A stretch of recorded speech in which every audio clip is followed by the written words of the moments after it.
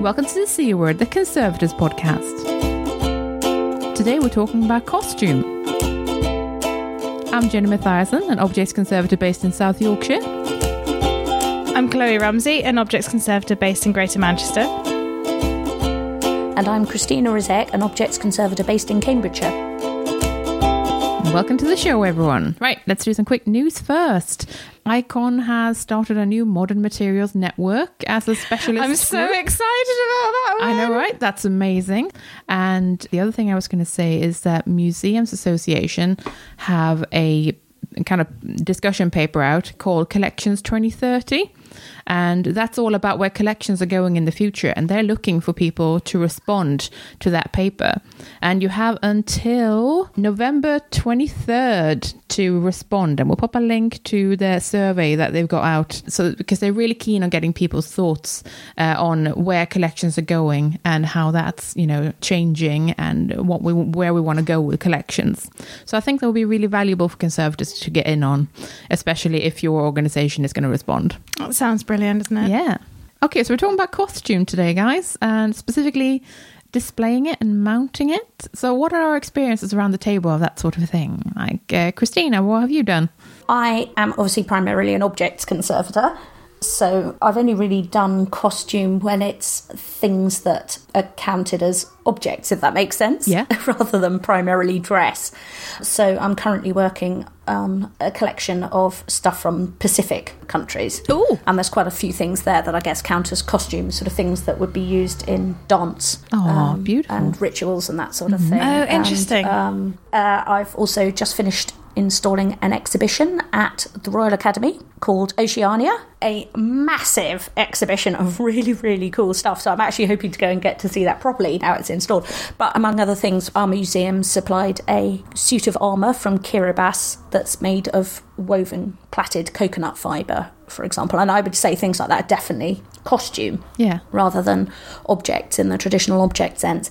So yeah, I've been thinking about that kind of thing a bit really recently. I've also done a bit recently for the galleries, and again, it's Pacific stuff rather than costume. I suppose when I talk about costume, the first thing that comes to mind tends to be like big 18th century silk dresses or whatever. I was going to say costume can be a really broad concept though, so it can be whatever we want it to be. I mean, I suppose if you're including things like hats and shoes and so on. Yeah, technically costume. Yeah, I've had experience of a few objects like that as well. In the last year, I've had my first experience really of getting to play with Foss shape. Oh, I love Foss shape. Yeah, we're going to be talking about that. Oh my God, that was amazing. Oh my God. You lucky. I've never been near Foss shape. I only hear about it. It's too expensive. I tried. There was a training course at the V&A earlier this year, and I tried to get onto it, but it was already full up when I registered, so I didn't get to go on that. But I'm really hoping they'll run it again, and I get to go on that because that looked really cool. And so I've used that to make supports for a bodice made out of bark cloth, for example. Mm-hmm. And nice. I'm going to be using it again because I'm working on a loan that's going to Hong Kong soon. And one of the things is a large women's winter coat from northern China. Amazing. And it's huge, this thing, far too big to go on a mannequin, and it's going to need some sorts of internal supports as well to kind of bulk it out and pad it out a bit more. Wow. And one of the things we're thinking of doing is using Foss shape to make custom shaped supports, and again make it so that it can travel on a mount that supports it, which is also its display mount, and things like Foss shape are great for that. So I've not done much in the way of costume mounting, but I have been I've actually trained at the V&A for it for a week. That's so cool. It is really cool. So I got to do, it was a really gorgeous 1920s wedding dress with like really weird cellulose nitrate pannier net things on the sides. Really, really narrow as well, like almost the kind of she was sewn into it type thing. So I used just the normal body form adaptation method, but got to play with Foss shape just for little sleeve cap bits to go onto it. So I've not had much of a chance to play with Foss shape, but in the respect that I have, I've kind of been delighted and amazed by it. But I absolutely love costume. So I find it very fascinating generally. On my end, so because we have a really varied collection, we do have costume. Yeah, so I've gotten to work with costume a little bit, and mostly it's been either uniforms, because we have a military collection, in which case it does not fit on any modern male mannequin because people were much tinier, which is the bane of my existence, just trying to make female mannequins look like males. Or it's, things like Victorian mourning dresses and stuff like that, right, where it's very much the social history angle of it that we're putting on display for certain things and that sort of thing. But yeah, it's been really fun. It is challenging, and I've done a little bit of adapting mannequins, very much whittling things down or padding them, and in various ways trying to savagely make them the right shape for the object for as little money as possible. So that's kind of where I'm at with this, where I'm like, oh, give me a terrible mannequin and a hacksaw and I'll make it work.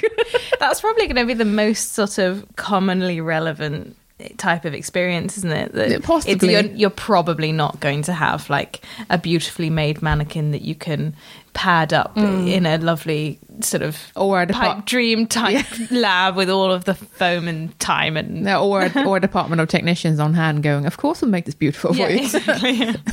You just reminded me that in a previous museum, actually I had loads to do with costume, because we had a large collection relating to polar exploration. Oh, yeah, of course. Cool. And in fact, I spent like a whole year rehousing all of the coats, hats, gloves. I love how you vests. can just forget this, Christine. You've got the type of experience where you're just like, oh shit, yeah, I just remembered that I have this exact experience. This is what we're going to be like in 10 years. Think of it as costume.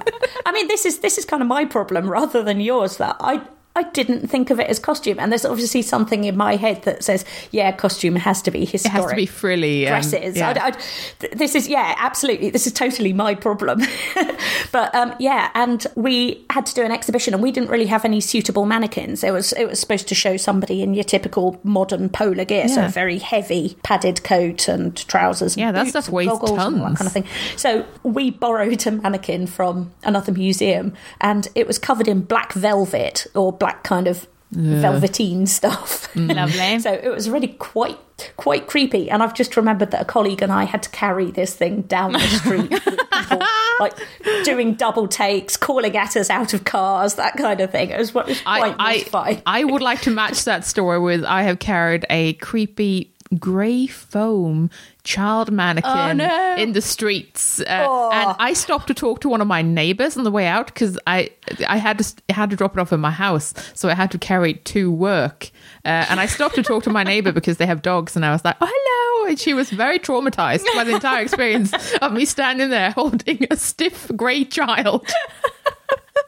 Mannequins are just creepy, aren't they? Mannequins are quite creepy, and also they come they really come in a real variety of shapes and forms and like weirdness, because we've got like a section of our store that's full of things that I find largely unusable. So they're very specific mannequins, like quite broad-shouldered men, and they're covered in something terry cloth like, and I'm like, what is this? This is not conservation grade. And then you got like this kind of standard foam ones that are just like the torso with the weird jersey like material on top, and then you got the full form creepy grey mannequins, and it's very difficult to make them fit any clothes because they're just too tall. Just put a bend in the legs. Yeah, I have actually. Should we talk about fashion? Because I feel like I feel as though this is probably one of those things that if you work in a museum where you got this mannequin and that's all there is and you just got to make do, it's sort of irrelevant. But it does really affect how we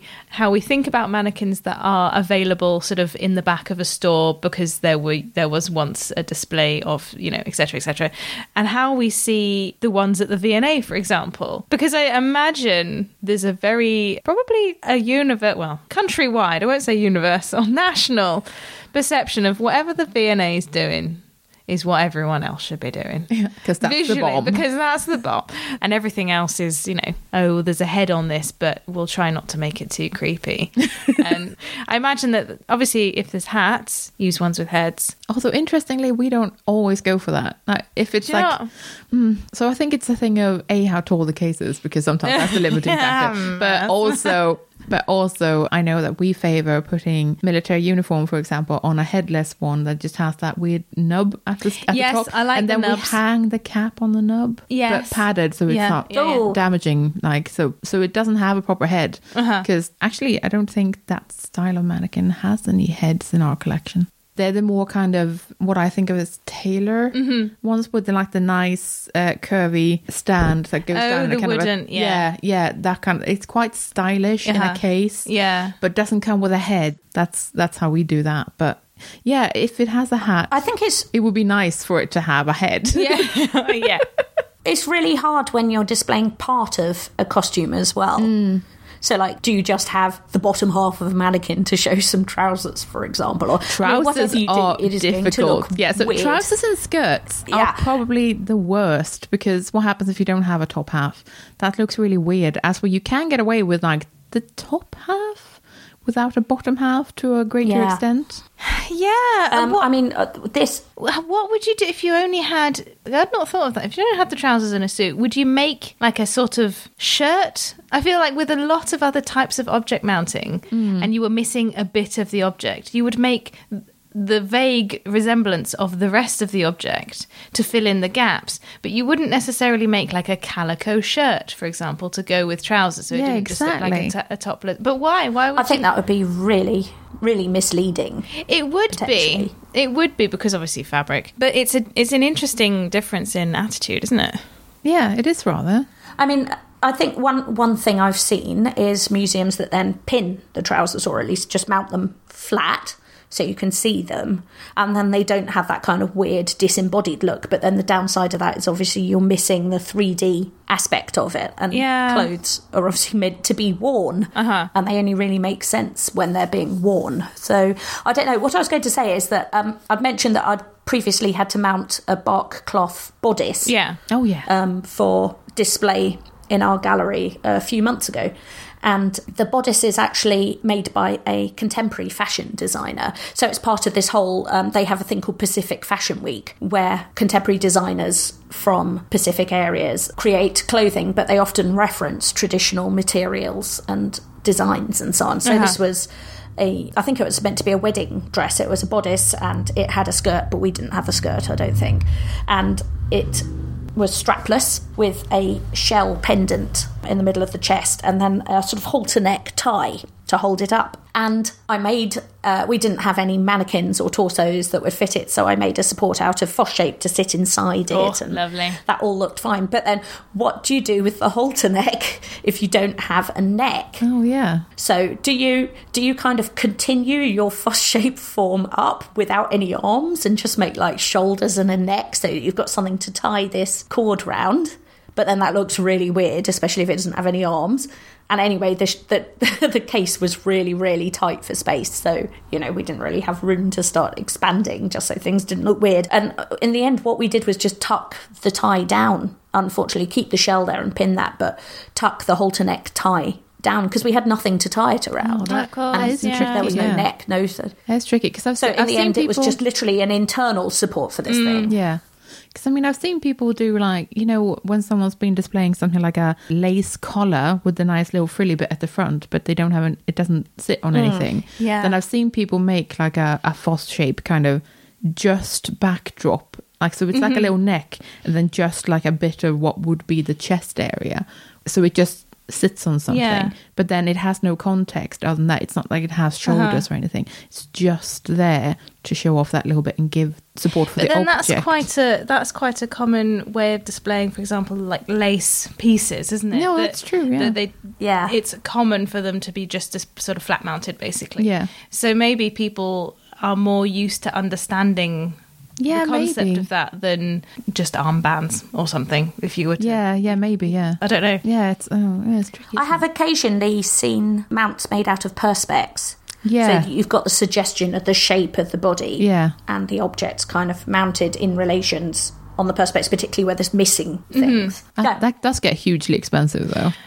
Well, and I feel like all of my examples of this episode are V&A, and I've apologise to everyone who's listening going, oh, all right, fine, yeah, V&A's good at it, all right, I get it. Yeah, I know none of us can be the V&A, but I last week actually was amazingly lucky to go to the Frida Kahlo exhibition at the V&A, Making Herself Up. I love it so much. There was a section in the middle where they were displaying her casts and, really interestingly, her corsetry type things, because she was, if you don't know the history of her, she was very badly injured when she was young, and then the casts and corsets sort of kept her upright, basically. And in particular, one example, which is basically just a column at the front and a column at the back, and then straps. And these things were so beautifully mounted with perspex, you barely noticed the perspex was there. It was extremely clever. And I was looking at this thinking, wow, how would anyone else mount this? Because, of course, the V&A can have a suspended perspex cage that you wrap something around beautifully and safely, and, you know, no one even thinks that there is a mount there, which is obviously the point. It's something nice to aspire to, but sometimes you do need something a bit more. Now, it's tricky, and there are a lot of, you know, interesting challenges like that. And particularly, altering mannequins for shape are like the least fun thing ever sometimes. I think you should give us the lowdown of that. Well, I mean, if you get those cheap mannequins that are all foam inside, by which I mean they're horrible styrofoam, that's what I'm thinking of, then you can carve that quite nicely, especially if you have a hot knife. You can carve that down. And then usually whatever fabric goes on top is stretchy enough that you can still reuse that. Because you know how you usually have to take off a sock and then it's kind of the bare styrofoam. And then you can just kind of go to town on that with a hot knife if you needed to have more waist or less boob or anything like that, right? And then you can just slip that sock over again and maybe tuck it in with some pins to make it a little bit tighter. And then that's still, you know, a kind of safe, nice thing for the clothes to sit on. What would you say the time? Because obviously, if it's nasty styrofoam, you don't want it to be permanent display. No, quite. Time. No, I would only use. What kind of length of time would you think? I'd only use for temporary things, you know, things that are less than a year. Less than a year, yeah. I'd be the same, I think. Yeah. Which is annoying because it limits you entirely, and then you've got to explain to, I suppose, the money holders, yes, it's okay for this, but it's not okay for this. Why isn't it okay for this? Well, because of these reasons. Oh, wait, yeah. You get into that territory whenever you alter a mannequin for anything, though, because ultimately you're making a very drastic change of a mannequin, depending on how you do it, but unless you're padding and it's not permanent, then if you're carving away at something or you have to alter the proportions of a mannequin, you're doing that on a permanent scale for the mannequin. Yeah. So ultimately you might have doomed that mannequin to only work for one costume in your entire collection.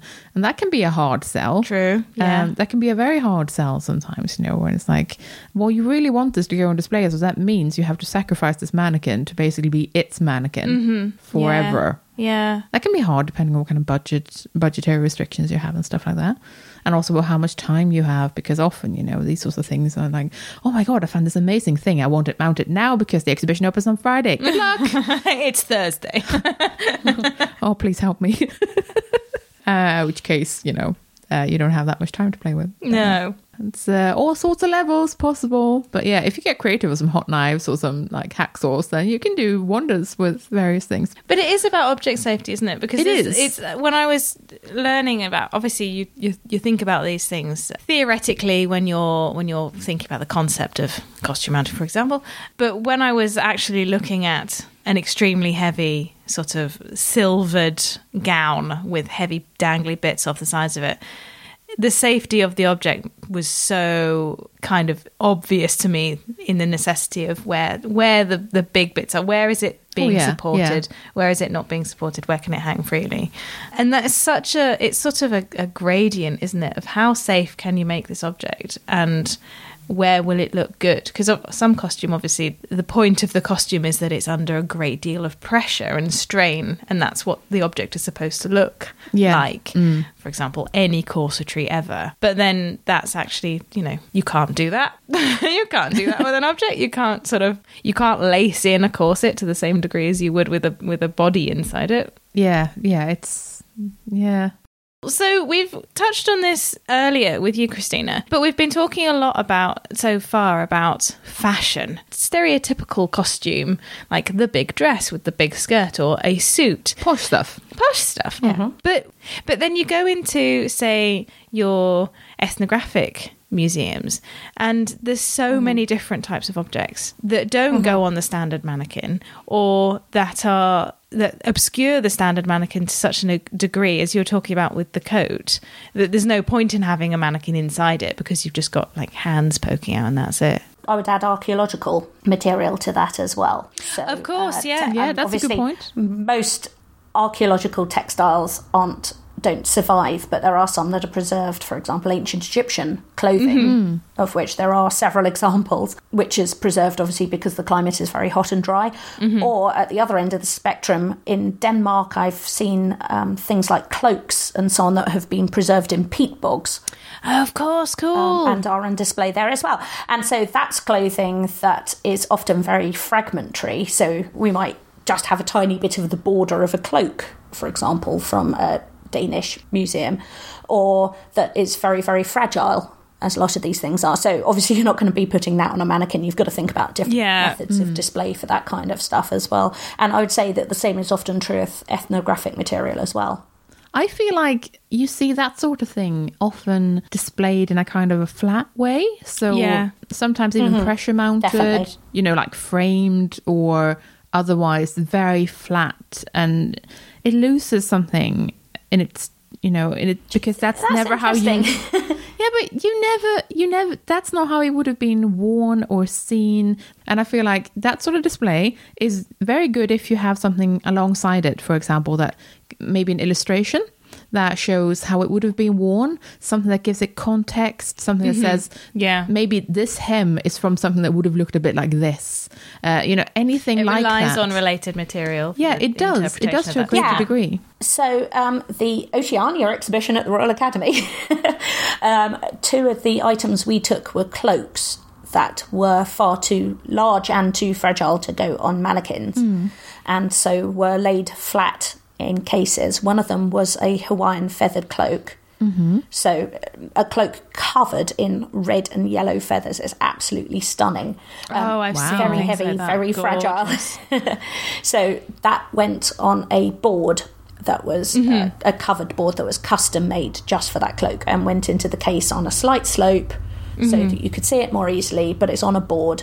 And the cloak itself is a kind of wedge shape, if that makes sense. In the bottom hem is wider than the top, so it's so you opened it out. I think looking at it, you can kind of you could kind of see how it would have worked. The other thing was an object that I did, which was a Maori cloak from New Zealand made of woven flax.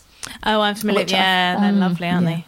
Yeah, so it's a couple of 100 years old, at least more, I think, and very, very fragile. Again, no chance that that's going on a mannequin. So again, that was displayed flat, but we did, partly out of necessity because of the case size, but also partly for interpretation, we did actually make padded rolls to sit inside the ends and curve the ends round a bit and so on. So it had a bit of kind of movement while it was on display. It had a couple of folds in it that was supported underneath with sausages made out of calico, basically stuffed with polyester wadding. That, again, was on a raised board. And so to keep it in place, we used magnets, which is magnet use. Oh, man, I love magnet use. Stuff. So I painted 200 bloody magnets for this exhibition.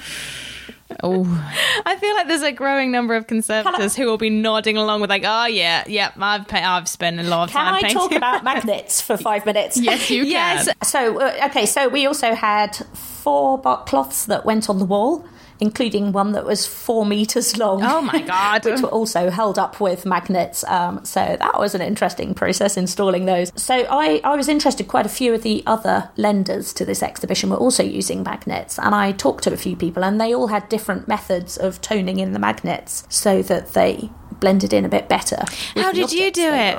So we were using those little rare earth magnets. Yeah. Previously, my museum has painted them with acrylic paints, and you can get quite a nice even finish with that, but it takes quite a long time. It takes a lot of patience. If you put the paint on too thick, it just peels off again. Often you need to kind of scuff up the surface to provide a key for the paint to stick to it, because obviously they're just smooth metal surfaces. So you need to kind of take a bit of rough sandpaper to it or something like that so that the paint actually sticks. The advantage of that obviously is that it's very easy to match the colour, because you're basically just mixing paint, and so you can get a very close match. And if you're careful about how you apply the paint, you can get quite a nice matte finish. And then we back them with a little circle of Melanex, so that the magnet isn't in direct contact with the object. There's a little barrier layer of Melanex that's the same size and shape as the magnet. We tend to use round magnets that are 20 millimetres in diameter, but I have seen people using bar-shaped ones or square ones or whatever. I've even seen people using more kind of 3D ones like pyramid shapes and so on. But I think those can often look a bit weird because they then look more like objects. Part of the object. Yeah, whereas at least the flat discs from a distance, especially if the lighting is quite low, as you'd hope it would be, that they often are very, very unobtrusive. However, for this exhibition, I didn't paint them, and I toned Japanese tissue paper. That's what we did. Yeah, that's what we did for our last exhibition. It's a really good method. Did that work better? Yeah, and it looks really good on the bark cloth because the texture is quite sympathetic to the bark cloth. It's very quick, obviously, to paint a whole sheet of Japanese tissue with, I use dilute acrylic paint. And so you just paint it as you would normally tone your Japanese tissue, leave it to dry, and then the only problem is because the paper is not opaque, unless you use really thick paper. But if you use really thick paper, it's hard to wrap the magnet nicely. So what I tended to do was put a sort of very rough base colour on the magnets and then put the paper on top of that. And that's also quite helpful because you get the base colour showing through very slightly in the little gaps in the weave of the paper. And then that means it kind of breaks up the colour a bit as well. So it's not just a flat, solid colour. I spoke to another guy there from another museum. They cover their magnets with masking tape, which is obviously even quicker. And I would never have thought of that. And I've got, the masking tape slightly textured. So that's an interesting one. I haven't tried that myself, but that's an interesting one. I hate adhesive tape so much. I probably wouldn't. I'd probably just fling the masking tape out of the room. Like, no! Well, I would want my barrier layer of Melanex in there, I think. I would feel really unhappy about putting the masking tape directly next to the magnet. When I was covering them with Japanese tissue, I stuck the tissue down with Klucel G. I basically cut circles that were a bit bigger than the magnet circle, stuck it to the top of the magnet and let that dry for a bit because you don't want it kind of squirming around while you're trying to wrap it. And then you can ease the sides around. And the other nice thing about paper is it's flexible, pliable, stretchy. You can kind of ease it around. So it becomes a sort of almost a kind of papier-mâché type process, doesn't it? Finally, I saw some costume, in fact, that was mounted with magnets, but the magnets had just been put in calico bags that were painted. Oh. So round magnets in a square calico bag. It's really quick to sew the calico bag, and you then pop the magnet inside, sew it shut, and paint it so it tones in a bit more, and then just plop it on your object. Magnets were all over the place in this exhibition. It's amazing how versatile magnets can be for even just attaching different bits of a costume and holding up bits that otherwise you would stitch on or hook on, and the hooks are too fragile or whatever. So it's really cool. I'm a fan of magnets, actually. I'm seeing them used in more and more versatile ways. Yeah, that's very cool. I really like T-bars as well for displaying costume, because you've got the... Sorry, you were going to say something. No, not at all. I'm looking at you because I was trying to figure out what the T-bar was, and then I realised, it's a T-shaped thing. Yeah. Duh.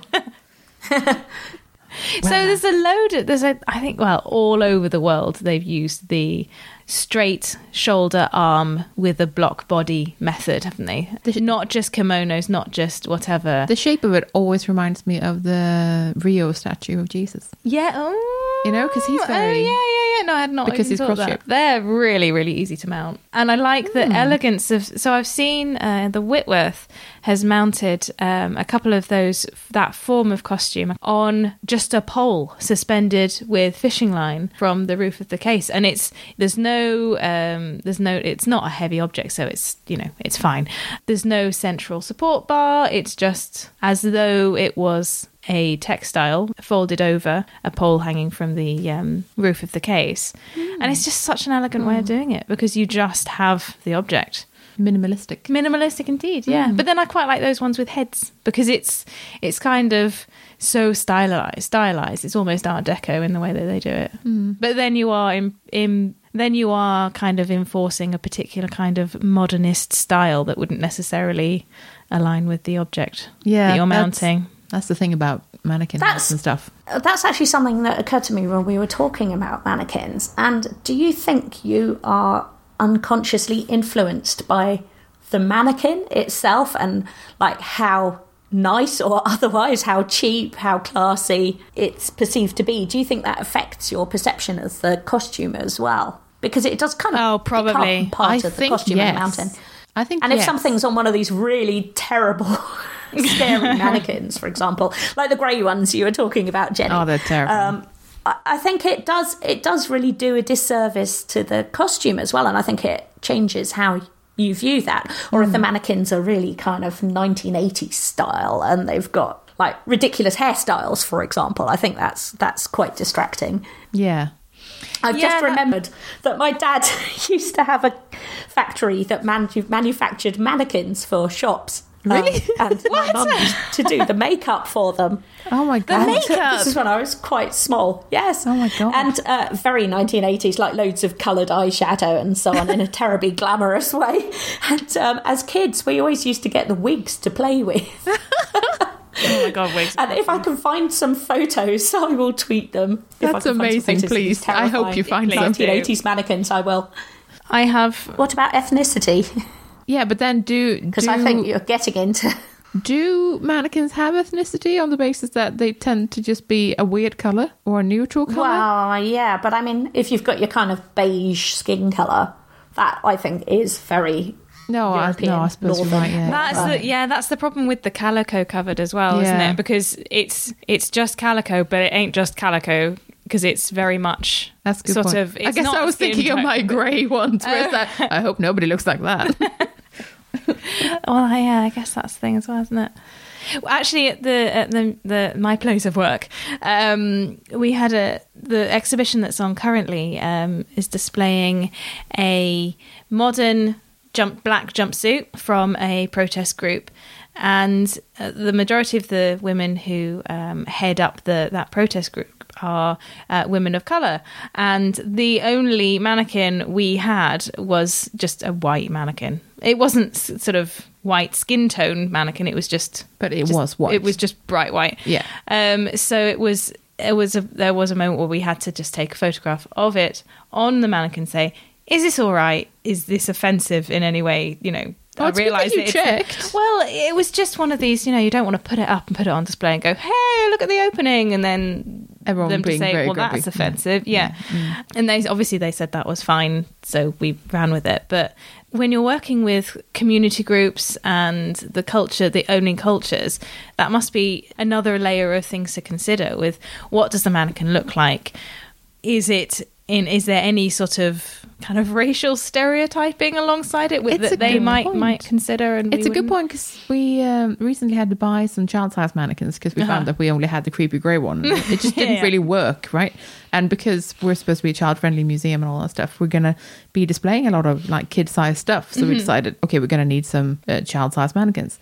And having gone and looked at various mannequin suppliers, I found that they don't come in colours. They just come in like white or off-white. It's not like you can choose. At least nothing I looked at gave you the option of going for something that was like, let's say, a warmer skin colour, or like even anything that was considered skin colour. Like it was all like, this is your plain white, this is your plain magnolia mannequin. Is this and that a whitewash thing, do you think? Do you think it's us being awful in this country, or is it just that's the colour they come in? Because you how often in shops have you seen mannequins that aren't just white? Often. I've seen bright orange ones. I guess I was going to say, I think of the glossy black ones now, they're very popular. I meant ones with realistic skin tone that aren't I white. see. No, never. No, pretty much never. So it's possible they're just not made or at least not commonly available. Or if they are available, they are so expensive that nobody can afford them. Yeah. Padding up a plastic mannequin is an interesting process, actually. Oh, God. That I've seen in a couple of cases now, not just the V&A, I promise. Though they did have an exhibition with like bikinis, which I was really interested in. How do you even... Oh, yeah. It's basically just making little undies, isn't it? It's really cute. Make little padded undies. And also little chicken fillets. Oh, yeah. Yeah. Yeah. That's a strange one. What are you doing? Nothing. My other example is going actually back to head types on and specific mannequin forms. And I'm sorry, yes, again, I am using a V&A example, but this one is so wonderful. Again, the Frida Kahlo exhibition. Oh yeah, because they made the heads. They made with the privilege of the V&A.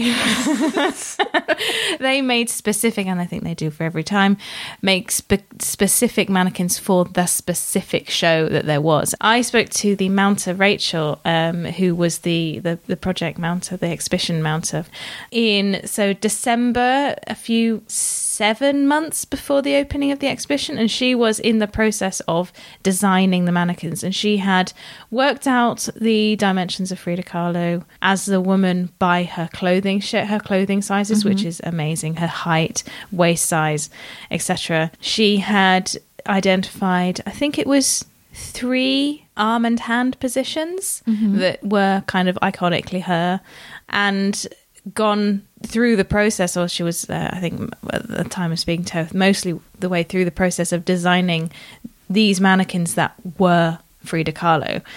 And when I was speaking to her, she was going through the process of designing the head, and it was all about how much do you put in the way of facial features, what do you do with the hair.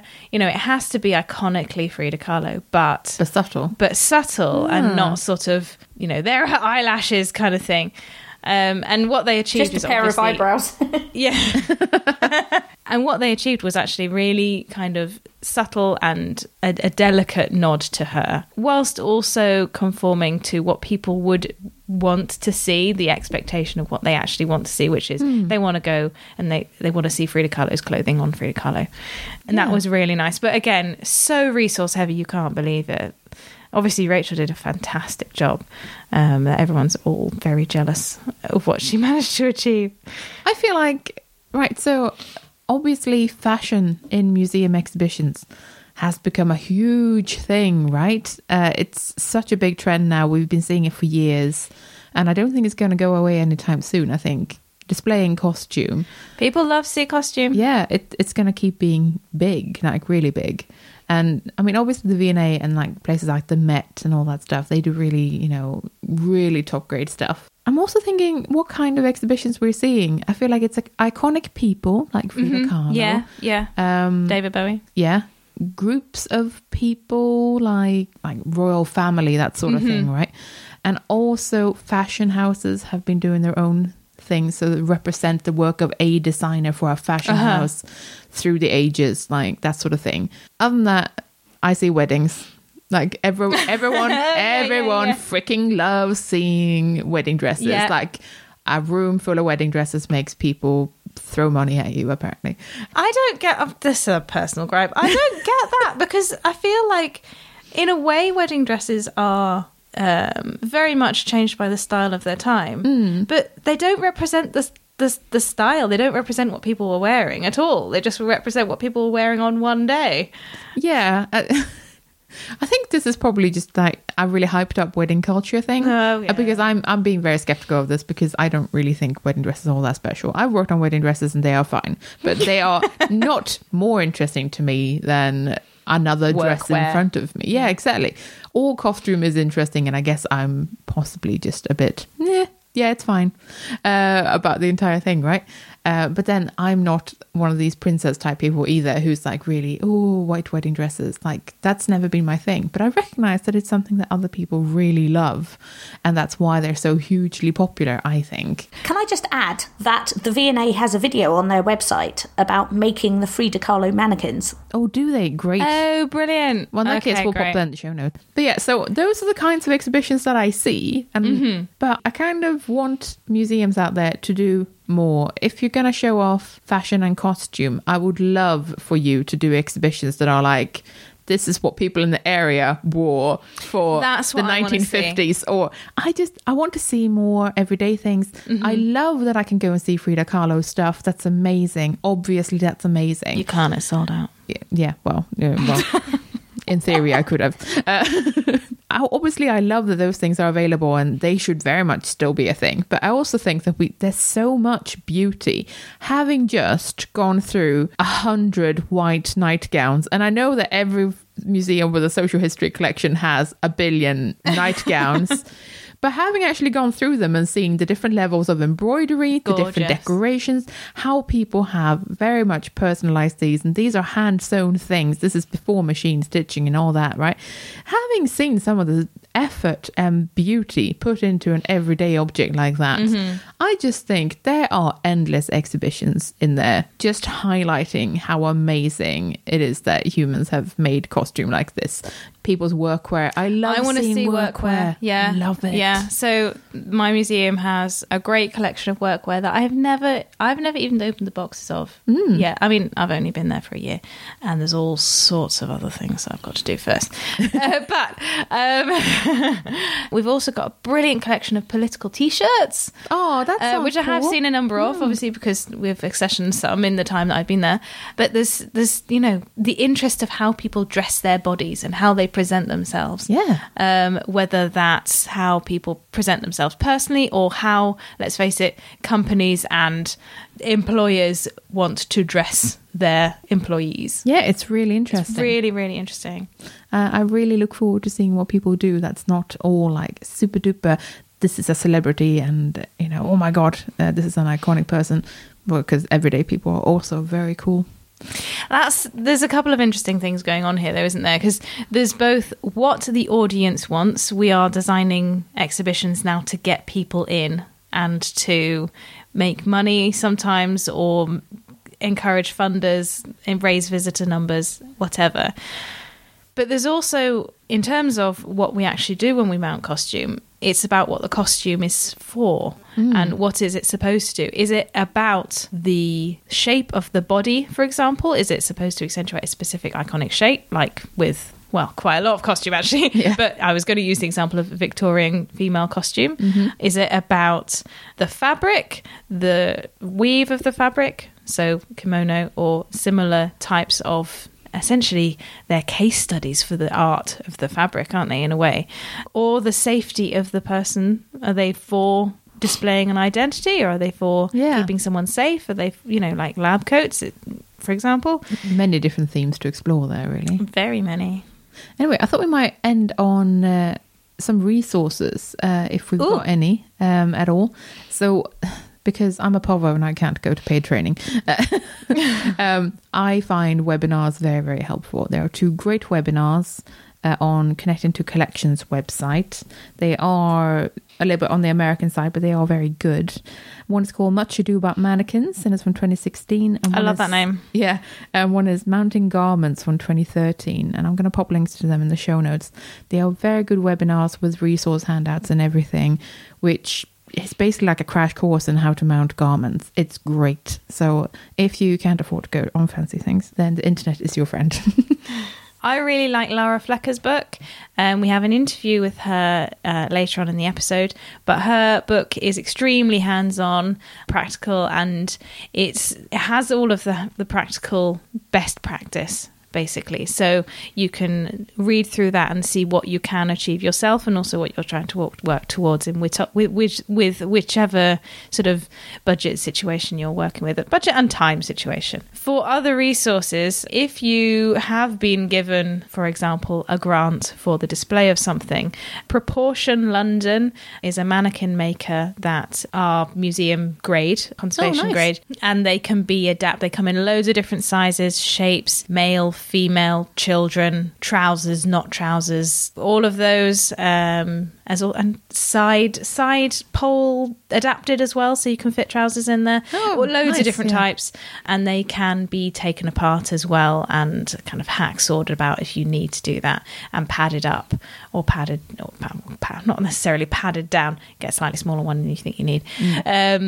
they're really good. And then, of course, I'm not sure about the suppliers of Foss Shape, actually, but I imagine if you just Googled Foss Shape, does Pell sell? Pell, do they? Pelco, is it? Yeah. So that's probably your source for it in the UK, really. Yeah. Yeah, cool. Oh, and also I found a very nice blog entry on Atlas Obscura, which was all about how they're mounting costume and stuff at a museum. And I'll pop a link to that as well in the show notes. That's also worth a little read. The most useful thing I found was a thing about making padded hangers, of which I made dozens while I was on my previous museum. So many. But not exactly mounting. Storage is another whole kettle of fish, isn't it? But padded hangers are a really nice way of obviously storing. And if you really have no other choice, you can make padded hangers, can't you?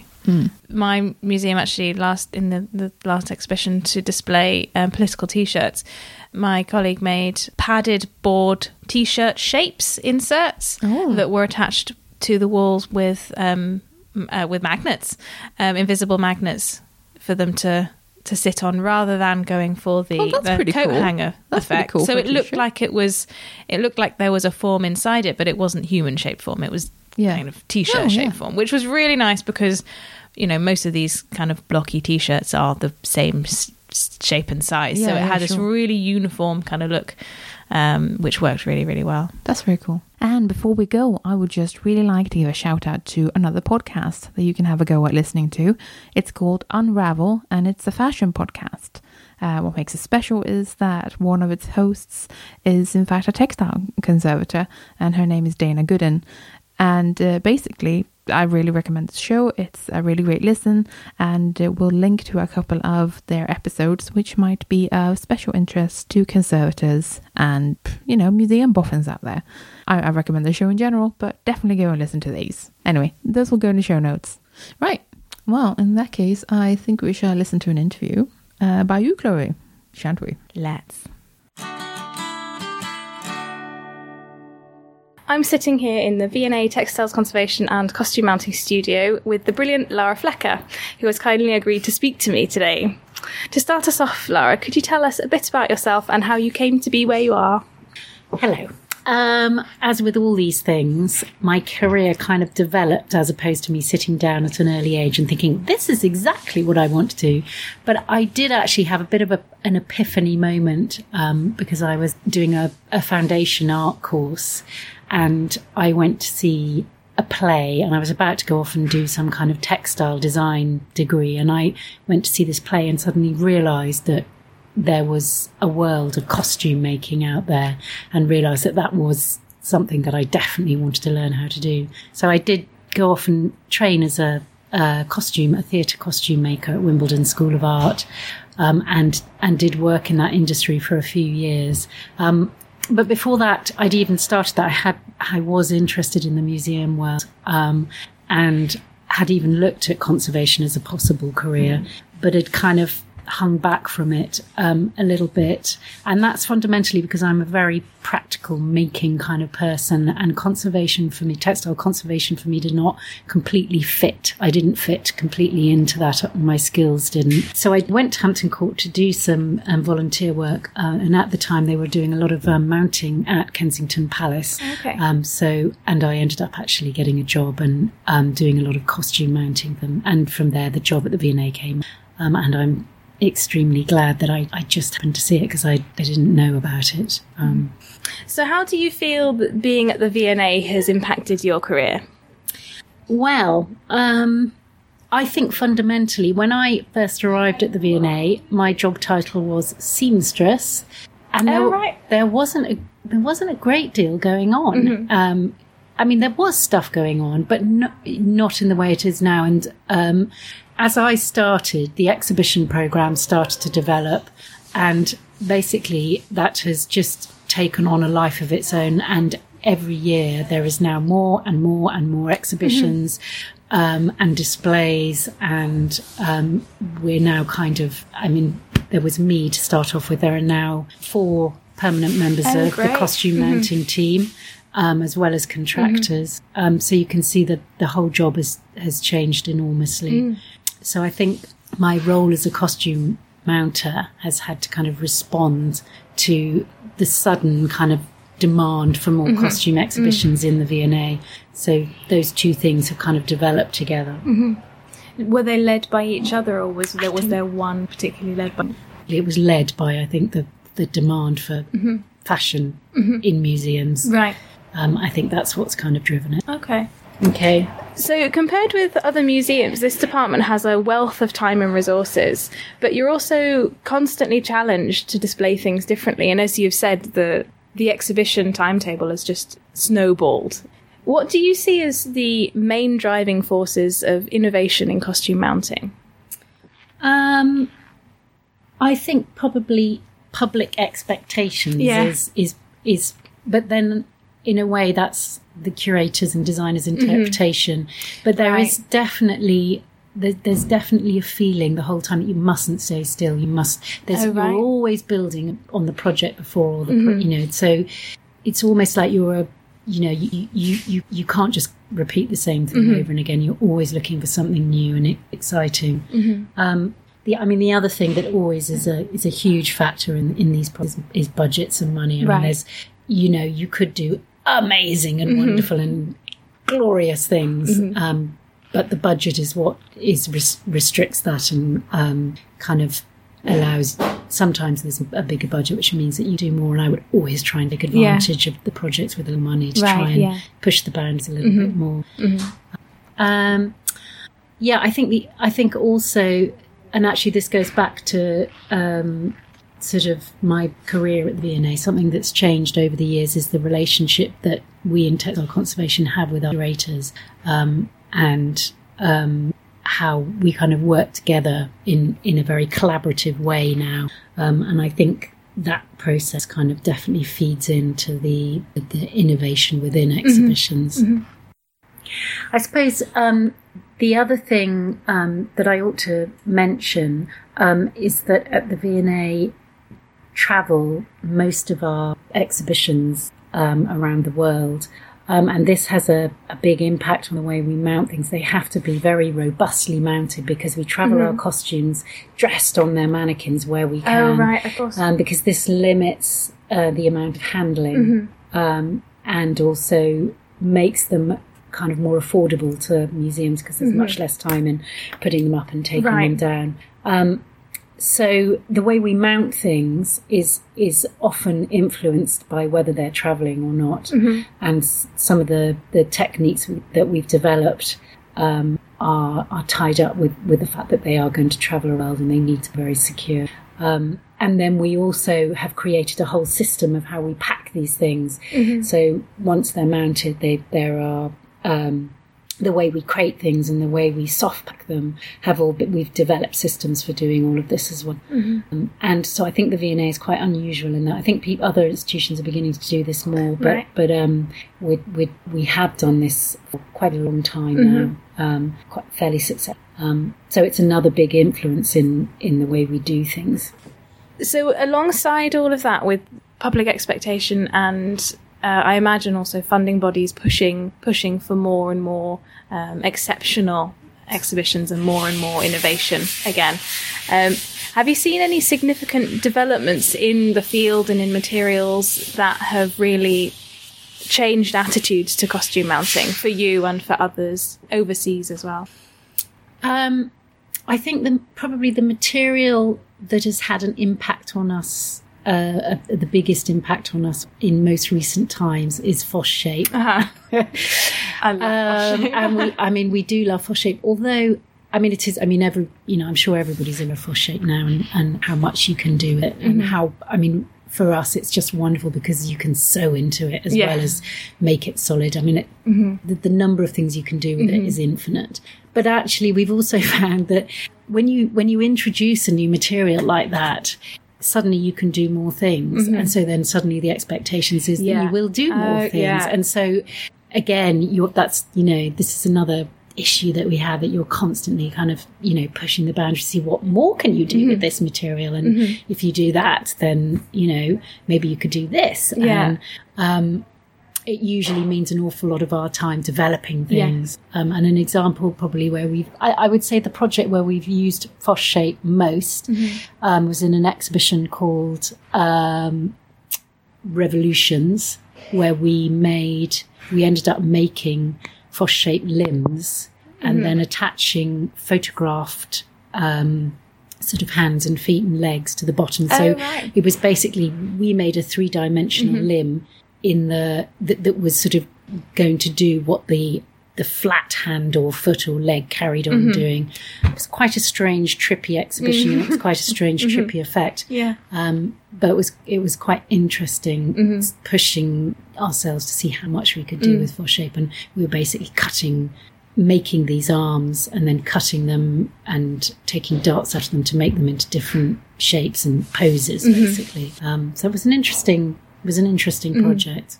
So yeah, Foshape. Brilliant. And are you allowed the time to make those developments, to do that work? Because it sounds time consuming. It is time consuming, and I would say, we can only do it within the realms of each exhibition. Yeah. So if, for example, in that instance, the designers came up with an idea, right, and within a very short time, I needed to see whether that was possible or not. So within that project, I could never sort of sit down and say, I think we should experiment with this material and see what we can do. It's always project driven. But there's huge scope within that, because we do an awful lot of different exhibitions, and I think it's hard to make sure that we make the most of those opportunities. So lastly, now there aren't very many books on the subject of costume mounting, and I think it would be fair to say that yours is the core in the field. What led you to producing it? Well, very simply, that at the time there wasn't really very much available, and lots of smaller museums and institutions are expecting their staff to mount things with very little training, or that's the other thing, there's lacking very, very little training available at the time. And it just seemed the right moment to try and get a book out there that could help people who, I used to get phone calls from people saying, I don't know where to start. Yeah. And so the idea of the book is just that it's really practical, and you can kind of look up what it is you need to sort of mount, and that there are some sort of sensible advice that you could, if you followed the instructions, you could produce something that is supportive and be the right shape, and that kind of thing. I mean, I think there's more stuff coming out. I know Janet Wood is doing a book. Okay. There's never enough of this kind of stuff, and also, we could probably now do a new book where there's, that would include things like Foshape. There's all sorts of things that we probably, new things that we'd do now. But fundamentally, they're, the basics in there that we still. So what would your advice be to smaller museums that have no access to training or resources, and they find themselves in a situation where they have 2 items? Well, I think not to panic. Right.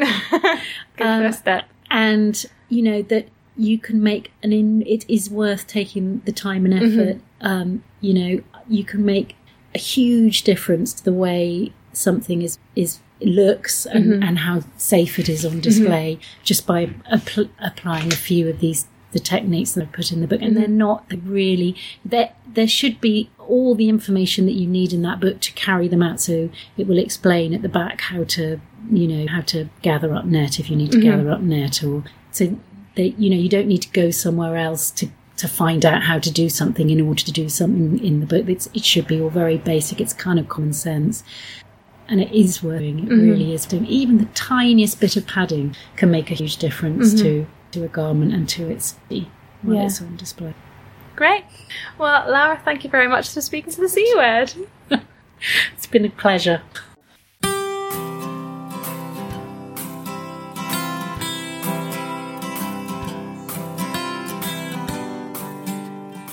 Dear Jane, I'm a recent graduate in the UK on a second career as a conservator, and have been asked to quote a daily rate for a short-term freelance job with no managerial responsibility.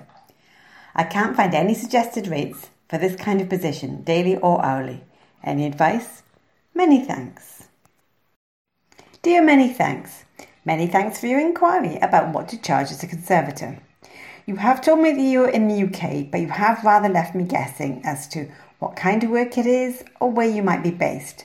So I'm kind of going to guess that it's not particularly specialist, and that it's not based in the capital cities of London or Edinburgh, as I think you need to ask for a little bit more. So, how to answer the question? Well, we could start by saying what we think that we're worth, or we could look at comparators. I decided to follow the advice that I give everybody when they ask me about daily rates and look up what does a plumber charge. Now, what a plumber charges very much does depend on where you live. But in the UK, you're talking £40 an hour, something like that, perhaps up to 60. So that's the first benchmark. What does a plumber charge? As a bonus, I looked up electricians as well, who seem to be slightly cheaper, but in the same range, 30 to 40. And I looked up a few other tradespeople as well. Mechanics in a garage seem to be charging £50 an hour for servicing, but I think that the staff are not getting that £50, so I'm not sure how seriously to take that. So those are our competitors, people with skills, but probably not many qualifications, and certainly not as many as us, but people who've got lives to lead and families to feed in the same way that we do. And I looked then at what I suspected would be the bottom figure, and I looked at what an archaeologist gets paid. And according to some data on a website that I found about hourly rates, it was a shocking £15 an hour. £15 an hour seems to me really quite a, depressing amount of money to be charging on a daily basis for a qualified postgraduate or graduate trained profession. And to my mind, I know it's nobody's fault that they're in this situation, but as a profession as a whole, when you start charging that little, there is always going to be a danger that your input isn't valued. So I think that we're going to pitch ourselves somewhere between the plumber and the archaeologist. The other way to look at it is look on the conservation register. If you go there, the Icon Conservation Register, you can see what people are charging around the UK. There are quite a few people show their hourly rate. And this might be a lot more helpful to you because you can see where people are based and you can make a more direct comparison to the kinds of activities that you're being asked to do. I've spent a few hours now looking at hourly rates, and I noticed anything from about 20 to about sort of £50 an hour. I think hovering mostly around the 30 to £40 an hour. But again, there's quite a lot of variety on there, you'd be surprised. So this is where I'm going to pitch up. I'm going to come and recommend that you ask for £35 an hour. Now this may seem a lot for a recent graduate, but I'm guessing if you're bidding on an hourly paid, then you'll be sorting out your own national insurance, you'll have to have your own indemnity insurance, you'll be covering your own sick pay, your own annual leave costs. And these things really add up, as well as your own transport, any tools and equipment. Once you start looking at things like the indemnity insurance that you have to buy as a private practitioner, you really do need to start to budget for all these things. So I don't know how desperate you are, but if you ask for £35 an hour and they really want you but they can't afford that, then they might ask again and you could go down. If you ask for £20 an hour, they're never going to say, well, hey, we think you're worth 35, why don't you ask for more? So ask high, hold your breath, and that's the only advice I can realistically give you. I really hope it works out for you. We'd love to hear, anonymously or otherwise, what rate you do end up charging. Over and out. Today I'm reviewing The Care and Display of Historic Clothing by Karen M. Depore. It's written and presented in the manner of a textbook for multiple levels of experience and expertise with costume collections. So as such, it doesn't go into detail about specific conservation methods. My initial impression of it is it's the type of book with an if there's any doubt consult a conservator section to it. We literally can't know everything, so we've probably all felt that slightly guilty feeling of disappointment when we find out that a book isn't just going to tell us what we need to do. I have been honestly surprised by the breadth that's covered in this book, though. Not just storage or display, not just weave structures. So let's get into it. Chapter 1, A Timeline of Fashion and History. I love a timeline, so I was both pleased and surprised to find this section. It covers events and innovations in costume broadly and provides a context for costume collections. I do bear in mind, though, that it's a world events view written by an American author. I think, for an American audience. So there's only so far it can be expected to cater for local social history collections in the UK, for example. Chapter 2 is called Historic Costume Basics. It starts from the beginning of the process, accepting acquisitions, numbering, packing and storage. And it does start at the basics, assuming an unfamiliarity with the museum process. While to many of us listening, this isn't necessary, but the nature of this book would make it a valuable resource for new students, apprentices and volunteers, particularly the volunteer teams or volunteer-run museums without a conservator or without a museum-trained professional. The next chapter is about dating costume through style, and it gets more curatorial. I'm a complete sucker for this sort of thing. Diagrams and a table of features by date. It's worth noting again that this book focuses primarily on American and European fashion and history. Following this curatorial view of assessment, we dive into the conservation again with fibre identification. This was another surprise, and I wondered how accessible it would be to different readers. The answer to this is quite. It describes in detail how to perform a burn test, which, though I recognise it as a valid method, I'm personally dubious of. It then goes through the process of microscopy, with descriptions of what to look for and with nice big pictures of examples. In this section, I would have liked a bit more about textile qualities and what to look out for with sight and touch. As you'd expect, the chapter Preparing for Display describes more of some conservation techniques. Personally, I wouldn't advise some of the things that are suggested here for non-conservators, but it is expected in a volume that's targeted at so many people. It's written and described really well, however, with an appropriate amount of caution thrown in. The Dressing for Display chapter is comprehensive and, again, broad, with tips for lower budgets as well as higher. As I've said previously in the episode, I've trained at the V&A briefly in costume mounting, but I'm still very new to it as a discipline. I'm delighted at the detail given, including measuring guidelines and cheats like using tights as a stretchy covering during the process. Though there are photographs in this section, I could still do with some diagrams along some of the descriptions. After this, we get curatorial again, with the Reading Costumes section, with an in-depth description of how to look at clothing and collections to learn more of their history. Exhibiting Costume goes even deeper into the curatorial waters, with the psychology of clothing in exhibitions and the case studies of different uses and achievements in exhibition storytelling. At the end of this chapter, we jump back to conservation, with managing environmental conditions, lux, and RH briefly, and also pests and pollutants. Although the descriptions are clear and effective, these are deep and complex scientific topics, and it's a bit of a shame they're addressed so briefly. I have to remind myself, though, that the target audience is very, very broad. The target audience is clearer in the final two chapters on interpretation, outreach and engagement, which are both instructive and imaginative. In fact, a comprehensive section on exhibition and label writing is something that I can see myself using gratefully when responsible for conservation outreach. Such a huge range of topics are covered here that I'm encouraged to stop thinking about who the audience might be, the perfect person to benefit from everything, but actually to consider that this book aims to achieve the instruction of a process and aims to provide all the information required for that process, regardless of the target audience. In this context, I can see the book as a way to inspire and instruct curatorial and collections management professionals in the best practice use and storage of their costume. And it provides much of the information to do that on every step of the way. In most institutions, particularly those with conservation staffs, it's unlikely that every section of this would be relevant to a single person. But in situations of one person being solely responsible for the exhibition of a collection, this book would be invaluable. It could also function as a learning tool and a quick reference text for a non-specialist, or an aid memoir for specific bits of information. Generally, it's been enjoyable to review, particularly the silhouette diagram timeline. This is available on Amazon, and for the purposes of a UK audience buying it, it's only $23.95, so very affordable if you think this might be up your street. So the other day I was lucky enough to go to the Frida Kahlo exhibition, Making Herself Up at the V&A in London. Full disclosure, I'm a huge and lifelong fan of Frida Kahlo. I was taught about surrealism, communism, and how to paint with her work from a young age. And when my marvellous unibrow was teased at school, I would look to her work for inspiration, rather than Britney Spears or whoever else it was in the 90s. And when I found out her belongings had been discovered, I cried. So it's safe to say I was always going to love this exhibition. And I thank Rachel both for entry in September and for speaking to me last year about her preparations for the mounting of the costume.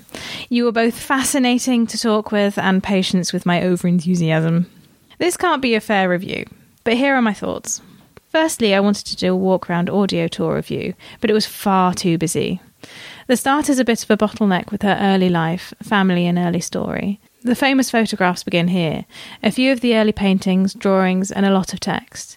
The depth of the story they've been able to tell here really makes you realise how amazing the collection is, how iconic the objects are.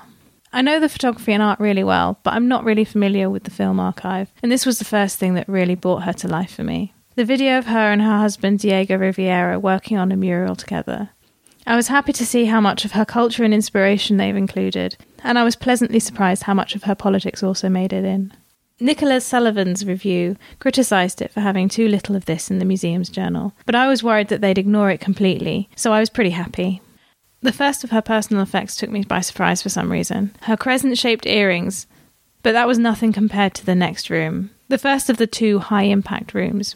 There are 6 display cases in this room, in front of a huge photo of Frida Kahlo in recovery following an operation. The cases are shaped like her bed and house her most personal possessions. The effect is breathtaking and extremely intimate, but it's also extremely heartbreaking. Along with amazing objects like her lipstick is the book of poetry that was next to her when she died. Around the room are letters from doctors, references to surgeries and then painkillers and medications, and next to her cast corsets and prosthetics. She was in a lot of pain through most of her life, but she never stopped painting until her death. I was pretty emotional, I have to say, but I still noticed the extraordinarily lovely object mounting. Very subtle, sensitive and safe for the object, perfectly bespoke perspex stands, with all of the budget and all of the time. Just stunning. When I managed to drag myself away from this room, I went into the final room, and the second of the high-impact rooms. The majority of the costume is in this room, all in one giant case on a literally monumental plinth. It's astonishing and extremely well judged. Many of the self-portraits are around this room, as well as photography, gifts, jewellery, and so on, this time telling the story of Frida Kahlo as the style icon. I'm glad they kept this separate from her life story and illness. It would be easy for the fashion to overshadow the tragedy in an exhibition like this.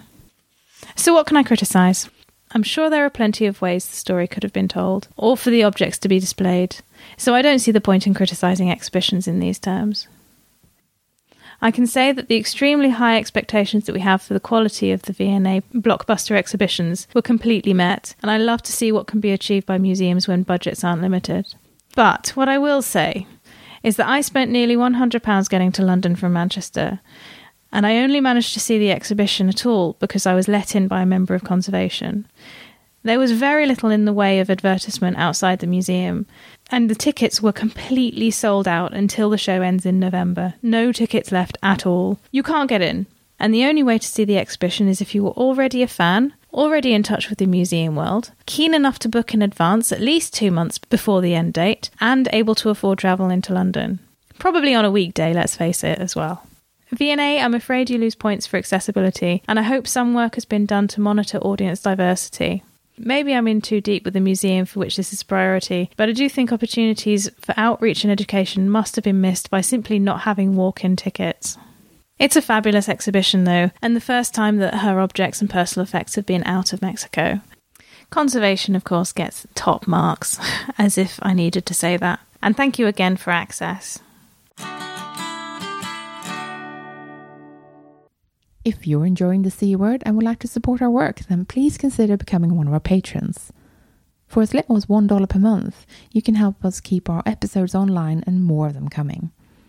Patreon helps us meet our regular costs for the show, and also to plan ahead so we know roughly how much of a monthly budget we've got. That's super helpful when you're trying to do something special like buy a better microphone or save up to go to a special event. Your support also helps keep us free of advertisement. In return, our supporters get access to our archive of extended episodes, which you can only access on our Patreon page. Yeah, for that $1 a month, you get a little extra audio enjoyment. We've crunched the numbers, and it's about 10% extra content on a regular basis. Well, that's not bad for less than a cup of coffee, eh? If supporting us sounds like something you'd like to do, then head over to patreon.com/thecword and join our bunch of absolute champions. And this time, we'd like to welcome our latest patrons, Eliza and Ava.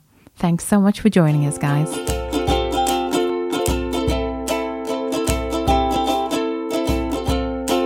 Thanks for listening. We're the C Word, and you've been listening to Christina Rosaic, Chloe Ramsey, and me, Jenny Mathiasen. Join us next time for an episode about military collections. In the meantime, check out our website at thecword.show, tweet us at thecwordpodcast, or simply email us on thecwordpodcast@gmail.com. The intro and outro music is Spring by Didi Music, used under Creative Commons Attribution License. Additional music and sound effects by Callum Robertson. This has been a Wooden Dice production.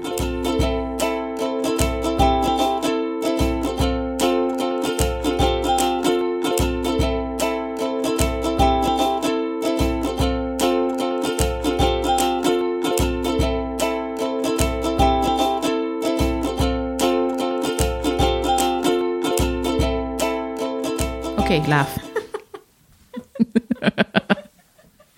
I think if you ever need like background chuckling noises, you've got so many samples. So many options.